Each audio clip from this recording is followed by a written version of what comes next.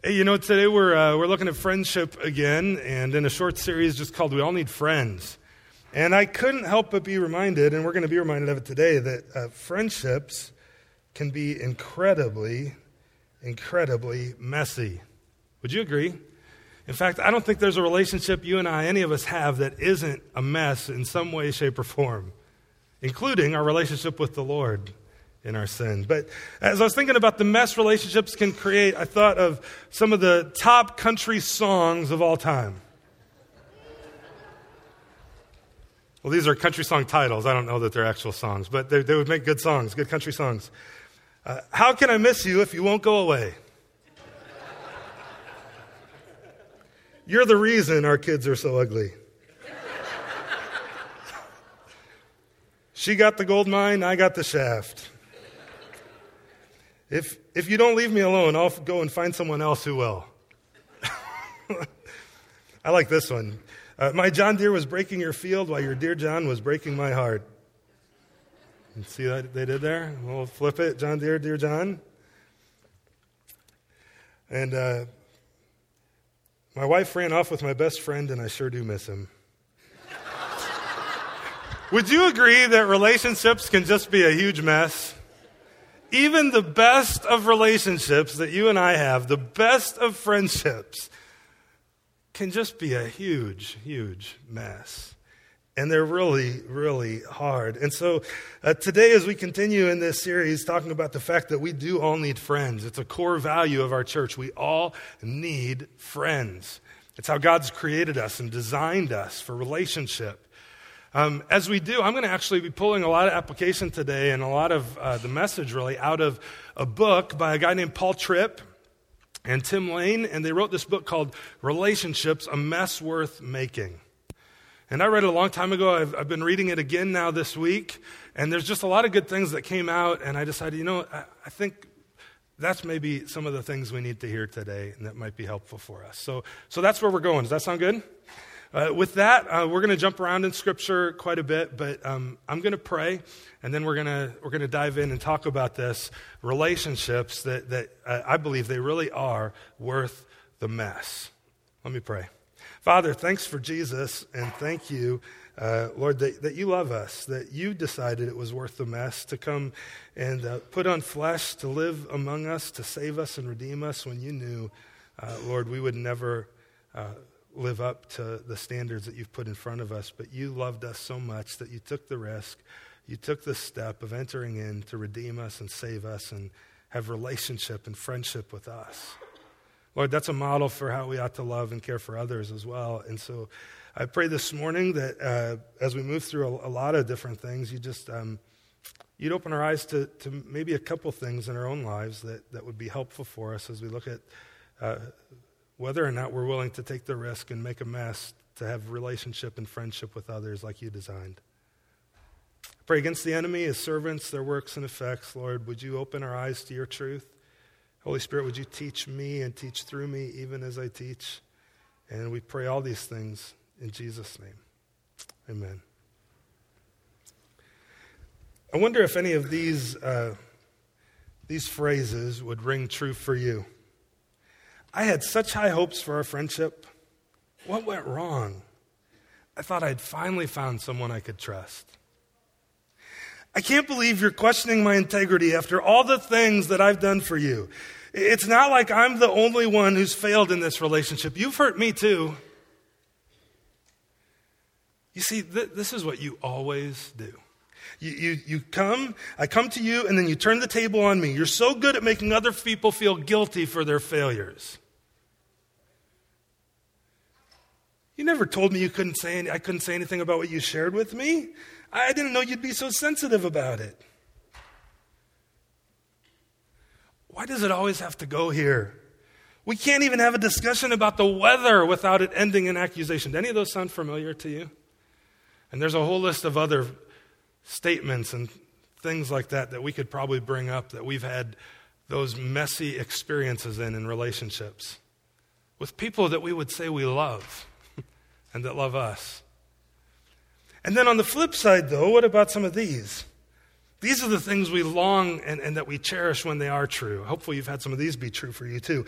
Man, I can't believe you would do such a cool thing for me. It's so encouraging that I didn't have to go through this alone. So encouraging. Yeah, when we first met, neither of us had any idea what God would do through our friendship. Have you ever experienced that maybe with someone? Maybe you've experienced this one. What I appreciate is that while it hasn't always been easy, you've been committed to dealing with our problems and disagreements in a constructive way, and your honesty is refreshing. Relationships, every relationship you and I have is messy. There's a part of it where there's really bad, there's part of it where there's really good, and there's everything in between on that whole continuum. But I would contend that every single relationship you and I have, in some way, to some degree, is a bit or a lot messy. I mean, think about your best relationship. Who's your closest friend? Who's the person who knows you best, who you feel you trust the most? Think of that person. Now, if you're having difficulty even thinking of somebody, you've kind of proven the point already, right? But think of that person and ask yourself some of these questions about that relationship. Have you ever felt misunderstood in that relationship? Have you ever been hurt by what the other person said? Have you ever felt like you haven't been heard? Have you ever been betrayed in that relationship? Have you ever had to work through a misunderstanding, or have you ever disagreed on a decision? Have you or has the other person ever held a grudge? Have you ever experienced loneliness even when things are going well in that relationship? Have they ever let you down? Have you ever doubted if they really love you or care about you? Have they ever doubted your commitment? Have you ever struggled to resolve a conflict with them? Have you ever thought, if I'd only known? Chances are that even your best relationships, there's a lot of those questions and a lot of those statements that ring true. Is that true? It's true for me. And that to some degree, even your best relationships have some mess in it. And last week we saw that our need for relationship, it's rooted in the Trinity. It's rooted in the fact that God is triune, Father, Son, and Spirit, and He's in constant relationship and loving community with Himself. And so we've been created in His image, so we're created needing and longing for and desiring relationship. That's a good thing. That's a good thing. In fact, you can't totally image God on your own. You need to be in community, in relationship, in friendship with somebody else to really be everything He's created you to be. And it was so important that God ends His creative work by creating Eve, by creating relationship. And that's like the crown jewel of His creation when Adam and Eve are created in friendship and relationship with one another. But as I mentioned, all of our relationships are messy because in Genesis 3 they sin, and we have all sinned, and we mess it all up. And what we do is we flip it on its head. And see, God designed everything so that it would turn our hearts and point our hearts to Him. But in sin, what we do is we try to take what's lacking that would be meant to draw us to Him, and we look at that thing that's lacking and we get it and we try to worship it for ourselves and make it an idol. And so relationships go sour and relationships become a mess when we believe that our friendships or relationships or other people is the end and not the means to the end.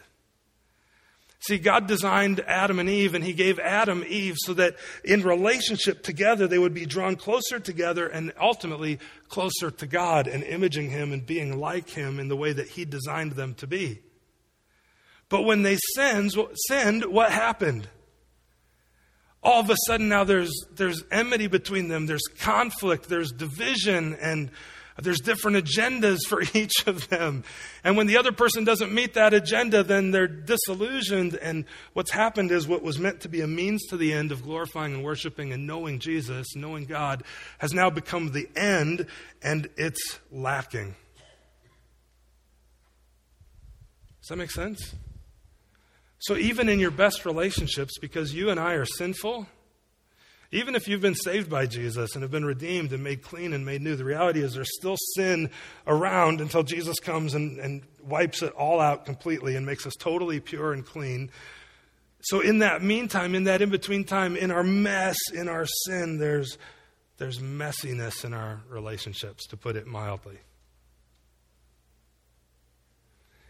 We desire good relationships, don't we? Do you desire good relationships? I do. Man, I hate when a relationship goes sour. It churns inside of me, and I hate it. I desire good friendships, close friendships, but in my sin, a lot of times I push them away. Do you do that? Or I make them more than they ought to be.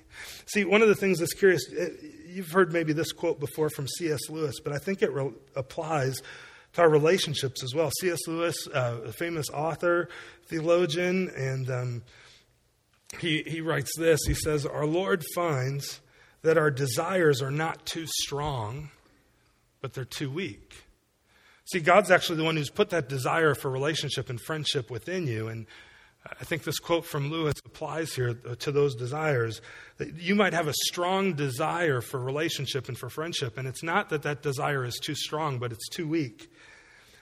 We're half-hearted creatures. We fool around and about with drink and sex and ambition when infinite joy is offered us, like an ignorant child who wants to go on making mud pies in a slum because he can't imagine what is meant by the offer of a holiday at sea.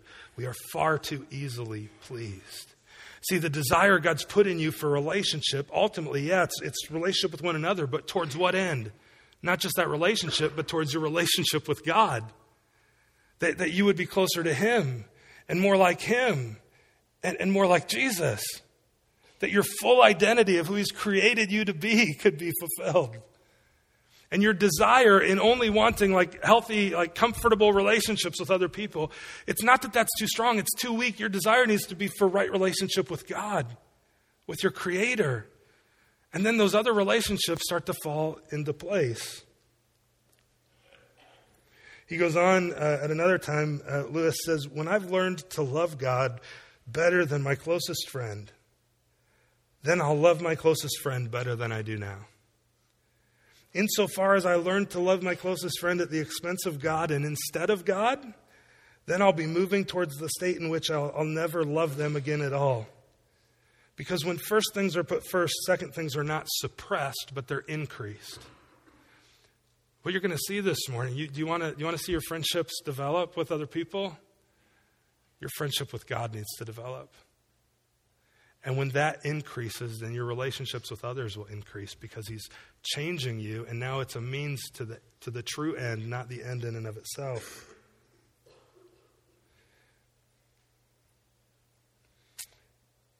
And we're all tempted to do that.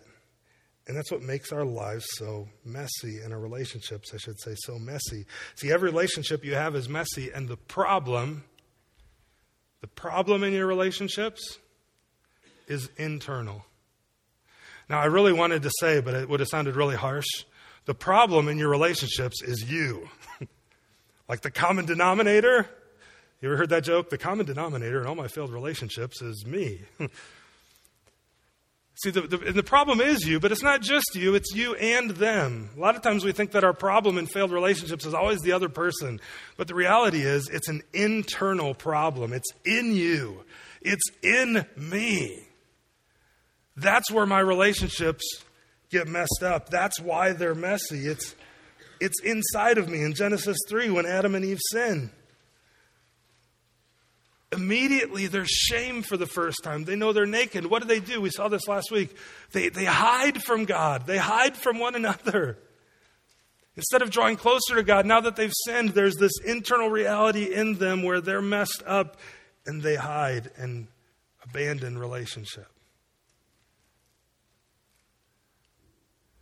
Friends, every relationship you have is messy. Everyone I have is messy. And the problem is me. It's internal. It's my sin. Because in my sin, I don't relate rightly to God anymore other than through Jesus Christ, right? And obviously I don't relate to other people the way that God designed me to relate to other people. And it's the same for all of us. Our relationships now are messy, and the problem is in me, which is why I've got to seek out the Lord first and let him redeem me and make me new so I have any hope of healthy relationships. To the degree to which God is changing and redeeming and making me new is the degree to which my relationships are going to grow and be healthy and be made new. Some of you have experienced this in big ways. Like God has been working in your life over the last few years where you've seen relationships restored. Why? Because of a relationship with God that was first restored. That's what's first. That's what's primary. And one of the things I think might be helpful for you, and is helpful for me at least, so I'll share it with you. But when relationships become the end-all, be-all, when friendships become the end-all, be-all, become the end and not just the means, we worship that as an idol. And so what we do is we begin to worship other idols as well, and then our relationships flow around them instead of around God. Here's what I mean by that. You have certain relational drifts in who you are and how you relate to other people.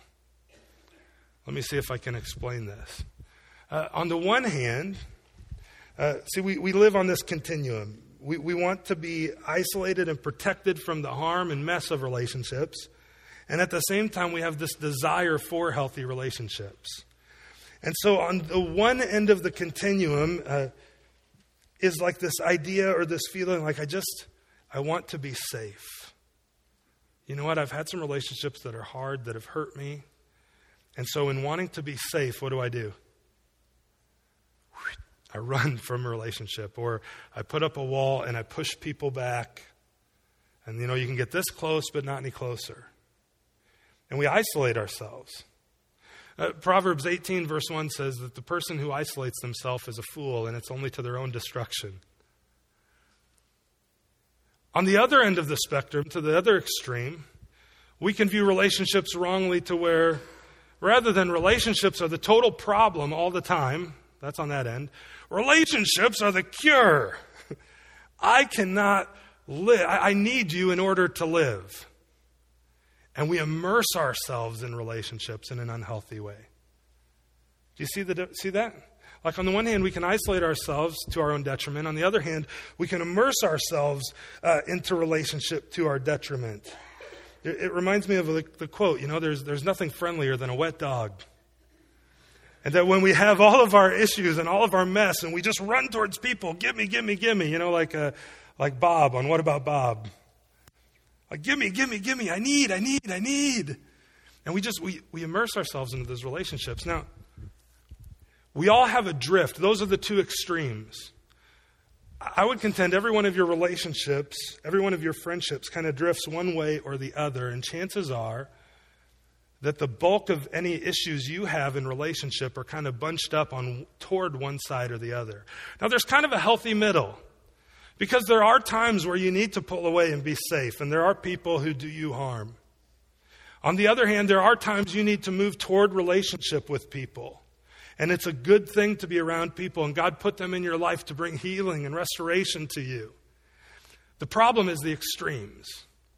And the extremes go like this. On the one side, you have independence, where it's all me, pull myself up by my bootstraps. I don't need you. I don't need anybody.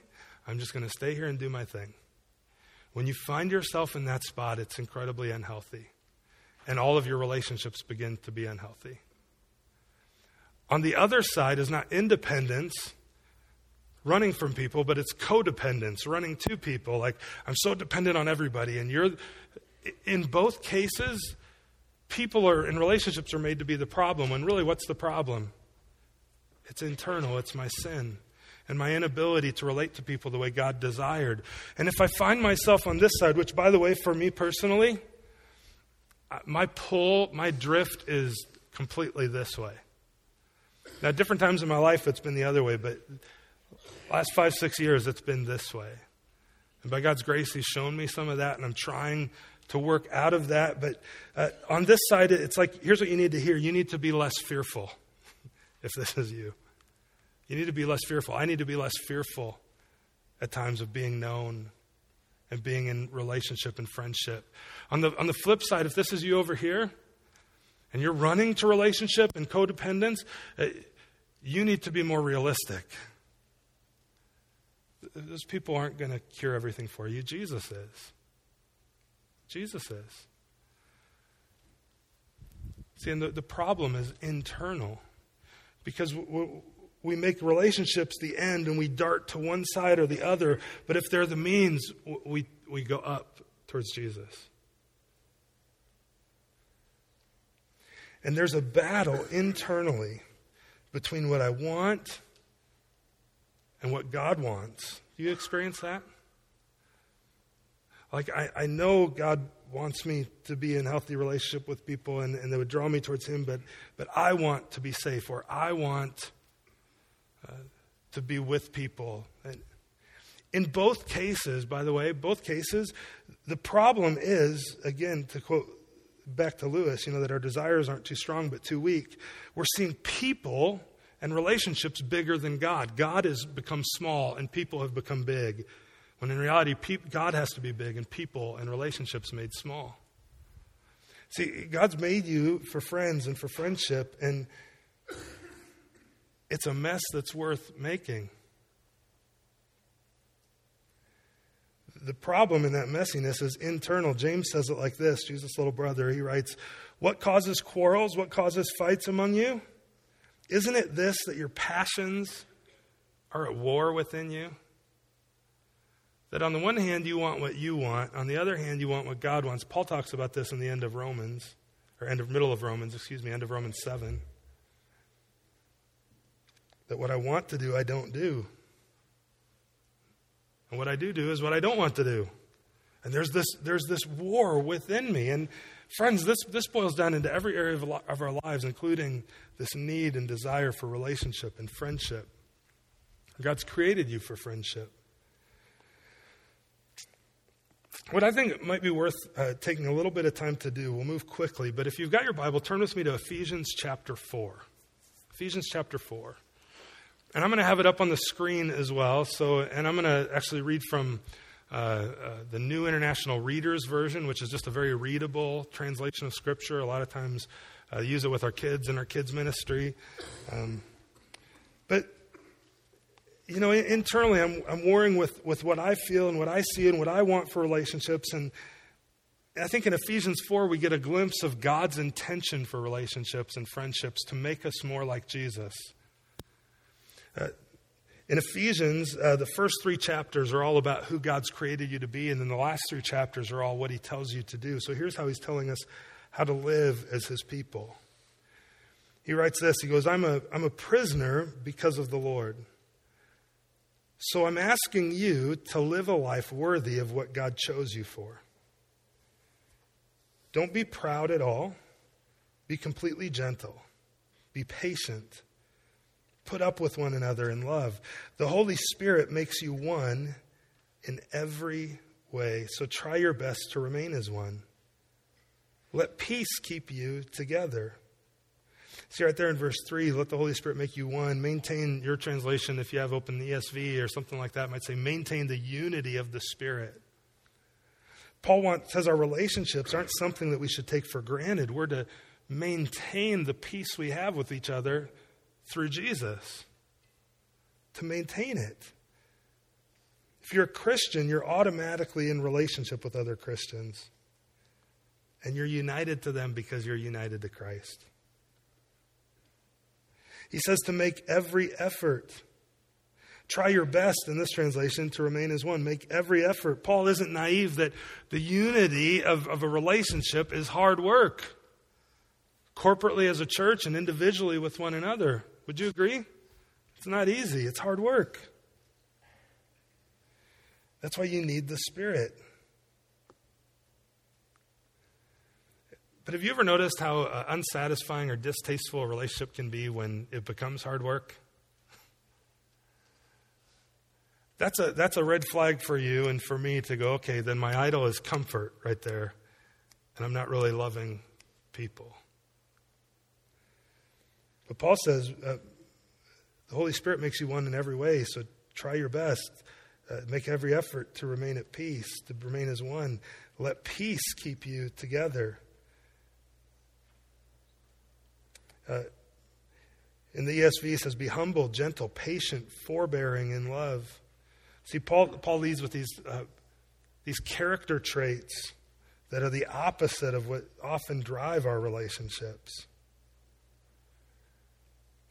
He goes on, verse 4, there's one body, there's one Spirit. You were appointed to one hope when you were chosen. There's one Lord, there's one faith, one baptism. There's one God and Father of all. He's over everything. You notice a word repeated in there? One. Paul's desire is for us to have unity in our relationship with one another.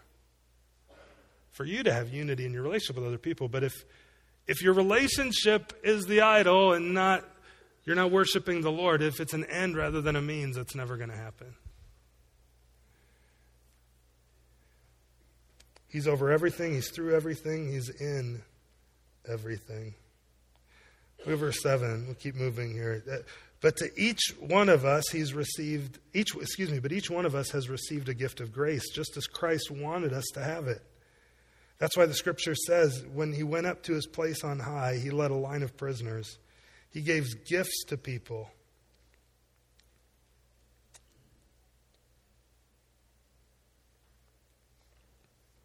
What does he went up mean? It can only mean that he also came down to the lower earthly places. The one who came down is the same as the one who went up higher than all the heavens. He did it in order to fill all of creation. He's the one who gave some the gift to be apostles. He gave some the gift to be prophets. He gave some the gift of preaching the good news. He gave some the gift to be pastors and teachers. In other words, Paul's saying that in your unity, there's also going to be diversity. Unity isn't everybody being the same. Unity is everybody being who God created you to be. That there would be unity among all of you. We're going to be starting a series in February called, we're going to look at Jeremiah and his life and God's design for him. And how God created him for a specific purpose. He designed him in a unique way. We're going to be talking about that for all of us. And the unity isn't everybody being the same, but it's diversity, and that's not an obstacle, but it's God's means toward the end. Why? So that the body would be built up. So that we would all grow together. So that we'd all grow into who God created us to be. And relationship is God's means towards that end. He goes on in verse 17, here's what I'm telling you. I'm speaking for the Lord as I warn you. You must no longer live like those who aren't Jews. Their thoughts don't have any purpose. They can't understand truth. They're separated from the life of God. That's because they don't know him. And they don't know him. They don't know Jesus because their hearts are stubborn. They've lost all feeling for what is right. They've given themselves over to the evil pleasures of their bodies. They take part in every kind of unclean act. They always long for more. But that's not what you have learned about Christ. I'm sure you've heard of him. I'm sure you were taught by him. What you learned was the truth about Jesus. You were taught not to live the way you used to. You must get rid of your old way of life. That's because it's polluted by longing for things that lead you down the wrong path. You were taught to be made new in your thinking. You were taught to start living a new life. It is created to be truly good and holy, just as God is. So each of you must get rid of your lying. Speak the truth to your neighbor. We're all parts of one body. Scripture says when you're angry, don't sin. Don't let the sun go down while you're still angry. Don't give the devil a chance. Those who've been stealing must never steal again. Instead, they must work. They must do something useful with their own hands. Then they'll have something to give to people in need. Don't let any evil talk come out of your mouths. Say only what will help to build others up and meet their needs. Then what you say will help those who listen. Don't make God's Holy Spirit sad. He marked you with a seal for the day when God will set you completely free. Get rid of all hard feelings, anger, and rage. Stop all fighting and lying. Put away every form of hatred. Be kind and tender to one another. Forgive each other, just as God forgave you because of what Christ has done. See, Paul lays out what relationships would look like according to God's rules. He identifies the tendencies of our heart to sin. See, in our sinfulness, that internal struggle, our tendency is towards self-indulgence, towards what I want, not what would be best for someone else. It's toward deceit, manipulating other people to get what I want out of a relationship. Towards anger, I want to control a relationship and a friendship towards my end. Towards selfishness, to protect what I have rather than offer it to you. Towards unhelpful communication, using my speech rather than using my speech to make you feel better and grow in your relationship with the Lord.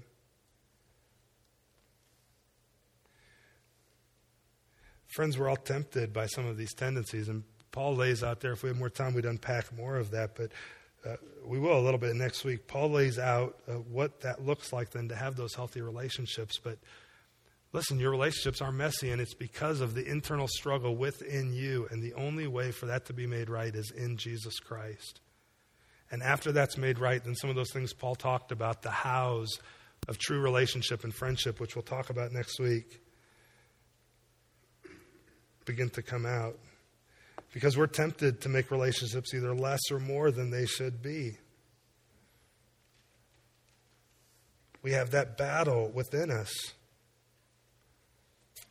See, the problem is internal, but the cure is external. I already said it, but the cure for your failed relationships isn't some self-help book giving you all the tips and tricks of how to be in a better friendship or better relationship. Those things might be helpful to a degree, but if you really want things to be healthy, listen, your cure is external. It's not digging deeper internally into the mess. It's turning to Jesus Christ, who would come and make you new and make you clean and give you the ability to have healthy relationships. Because you can't change your relationships without changing yourself, and the only one who can change you is Jesus. At some point, maybe you've wondered a little bit, are healthy relationships, our friendships, are they worth it? You ever had a friendship or a relationship or somebody in your life like that and you go, is it worth it?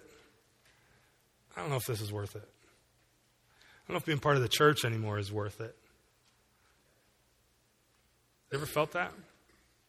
I'm telling you, it is worth it. It is. And that Scripture offers a clear hope. See, you might leave depressed, right, if we just stop there. Like, yeah, your relationships are all messed up, and it's all your fault. That was a fun message, Josh. Thanks. Tell me something I don't know. Well, the truth is this, that Scripture offers clear hope for your relationships. If the challenge of healthy friendships and healthy relationships leaves you discouraged, the Bible is incredibly honest about the fact that it is hard, and also about the fact that God entered in to relationship with you to reconcile not only your relationship with Him, but with others. The shattered relationship between the Father, Son, and Holy Spirit at the cross really provides the basis for our reconciliation. No one else suffered more in a relationship than God Himself did. When Jesus is on the cross and He says, my God, why have you forsaken me? The worst of the worst that you've experienced relationally, I'm telling you, that in that moment of separation, when Jesus is on the cross, God experienced it to a greater degree. And He knows, and He cares, and He offers a solution.